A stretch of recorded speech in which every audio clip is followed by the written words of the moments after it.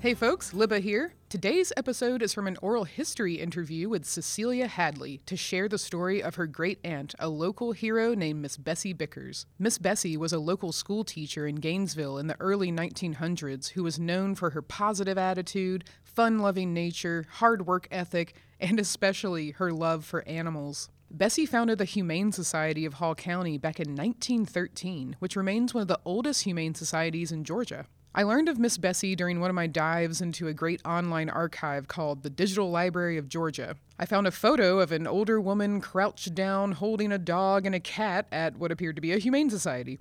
And curious to know more, I made a post on a Facebook group called Remember in Gainesville, Georgia, where folks can share memories of their time in Gainesville. By simply asking, did anyone know Miss Bessie Bickers? I received a flood of comments from former students of hers and those who knew her. Commenters described her caring nature, the impact she had on their young lives, the many dogs and cats she helped give loving homes to, and the Miss Bessie sightings along Washington Street as she drove her truck to the Humane Society. This post also led to my meeting Cecilia Hadley, Bessie's great niece, who offered to come into the studio for an oral history interview about Miss Bessie. I love that we get to share this local story, and I know that it's sure to inspire. Here's Cecilia. Hello, my name is Cecilia Bickers Hadley, and I am Miss Bessie Bickers' great niece. Miss Bessie was here early, shortly after the Civil War. Her mother and father lived in Virginia, and it was after the Civil War. Her father was a farmer. Her mother was a teacher, I believe, and came from a rather privileged family, according to her. She had to write a resume of experience when she came here and started to teach. And she told a lot about how they got here and why they came. They lived in Virginia. They married in Virginia. After a few years, she said, this is Bessie's mother, said that his health began to fail, and they moved to Gainesville. I don't know why Georgia was the destination, but that's what happened. After they came here, their 4 children were born. Miss Bessie was the youngest, and there were 2 middle boys. There was Joseph, who was before Bessie, and then Sam, who died early, we understand from a mule kicking him in the head. So he was only like 40 or 42 when he died. And the oldest son was my grandfather, Daniel Garnett Bickers, at DG, they called him. He was a newspaper editor and assistant editor all over Georgia. He was in Athens at the Athens Banner Herald and the Savannah Morning News. And there's a picture of the house that they lived in on Spring Street that looks like a shack. And that may have been the way it was when they first took it, but that's not the way it ended up. I have some pictures of the house later as I remember it. So they came here. All 4 of their children were born in Gainesville. Bessie was so focused on teaching children and taking care of animals, she didn't talk a lot about herself.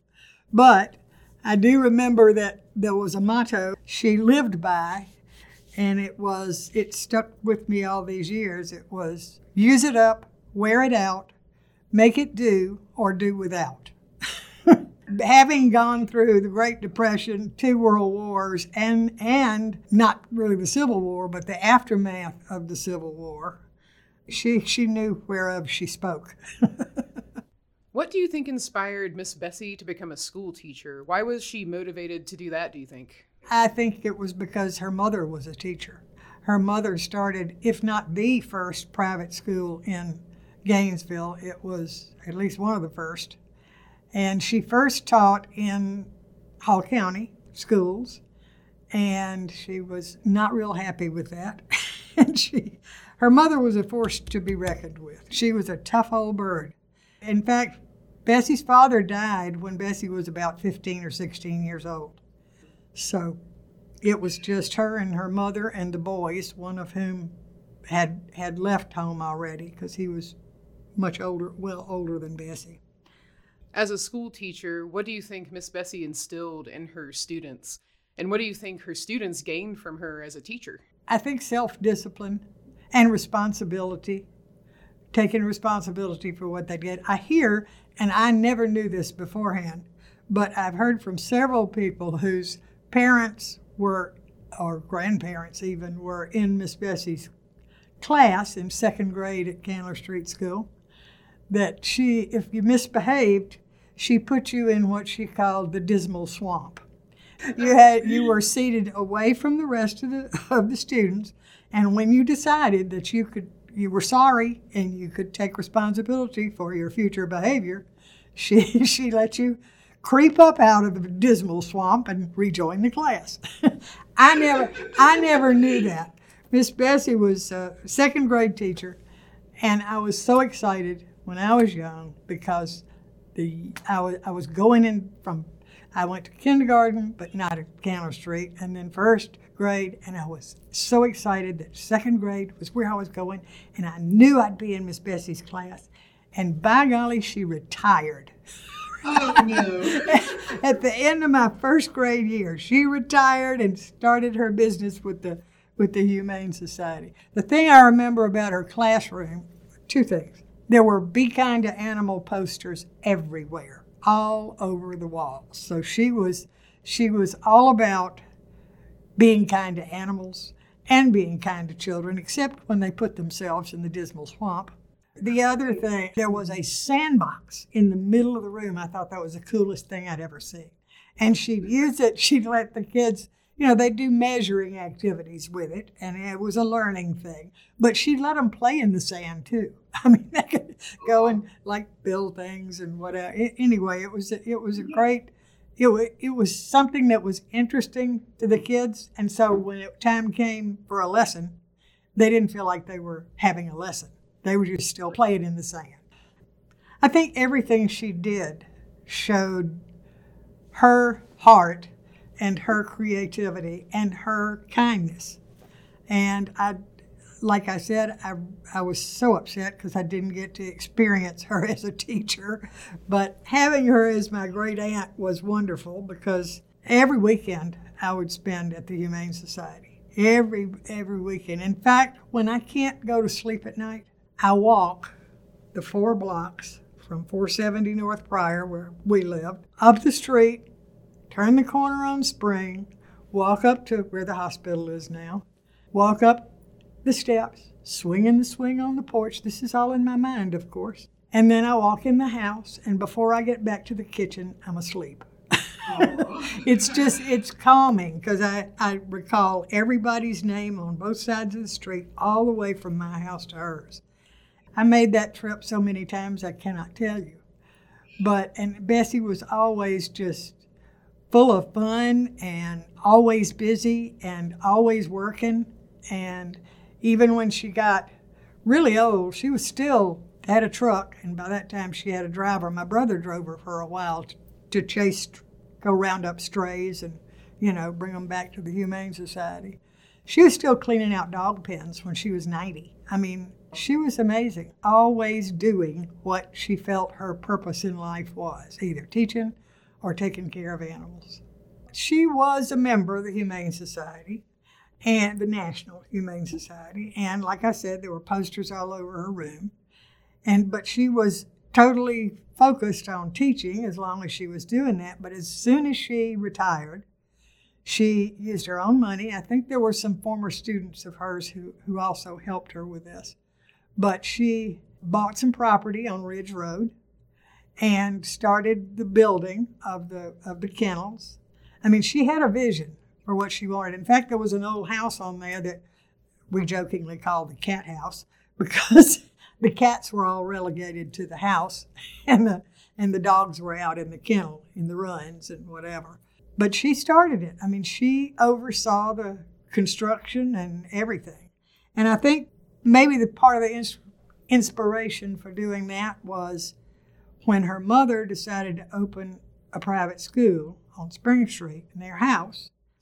Her oldest son, my grandfather, D.G. Bickers, paid for an addition to be built onto the house. I have the construction bill for that. Guess how much it was to build. It was a huge room. I mean, it was like 20 by 30, and it ran all the way back, and I think it had a bathroom attached. They didn't have indoor bathrooms too often back then, but they did. And it was $265. Big money. $265 for like another house built onto the house. Anyway, that was her mother, and her older brother were the ones that planned that and made it happen. She watched it happen. I think that Bessie got a lot of inspiration from her family. If you went to the Humane Society, she had a desk in a little park between the kennels on both ends. And there were always papers all over that desk. And there was a phone. And there were cats. There were cats everywhere. They just ran wild in her office. And she loved the cats. She was just the most fun to be with. And then she had, the one I'm most familiar with, the pet. I know she had dogs before this. And cats, because her brother Joe, they were very close. Yeah. Because like I said, Sam, her other brother, had died, and DG was gone. And anyway, he took care of her. They took care of each other. They lived together. A lot of people thought he was, they were married, but they weren't. They were brother and sister. And they just stuck together like glue all their lives and took care of what everybody wanted. And Joseph would say things like, if he had a garden in the back of the house, and he would bring us things every now and then. Then he'll say, well, I got to get home. Got to kick the cat before Bessie gets home. And then you'd go visit him, and I'd say, well, Uncle Joe, can I kiss you goodbye? He said, if you can find a clean place. I love that. A sense of humor doesn't hurt. Would you say that Miss Bessie also had a good sense of humor? Oh, yeah, she did. We know that she served the animal shelter well into old age. What kind of work did she do for these animals? Anything that needed to be done. Anything. She took them to the vet. She cleaned the cages. She had some help. There were some people that helped her with that. But, if they weren't there, Bessie did it herself. She use it up, wear it out, make it do or do without. Were you able to witness or hear any stories about the folks who would adopt an animal from Miss Bessie? Or would she have any ways to try and get these animals adopted? She kind of let them come to her. And she was the best sizer-upper I've ever known. She would take a look at them, and she would, in her mind, with an open mind, decide whether she thought they were good people and would be kind to these animals or not. And if she came up with a negative vibe, she would refuse to adopt the animals to them. She would refuse. And if she heard that anybody was mistreating an animal that they had adopted, she'd go over there and get it and take it back to the kennel. She was all about, those animals having a good life.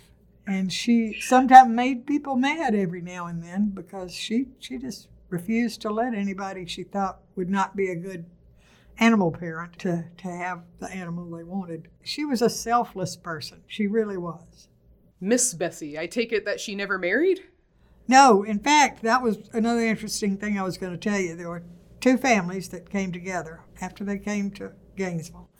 There was the Bickers family, where there was one girl, Miss Bessie, and 3 boys.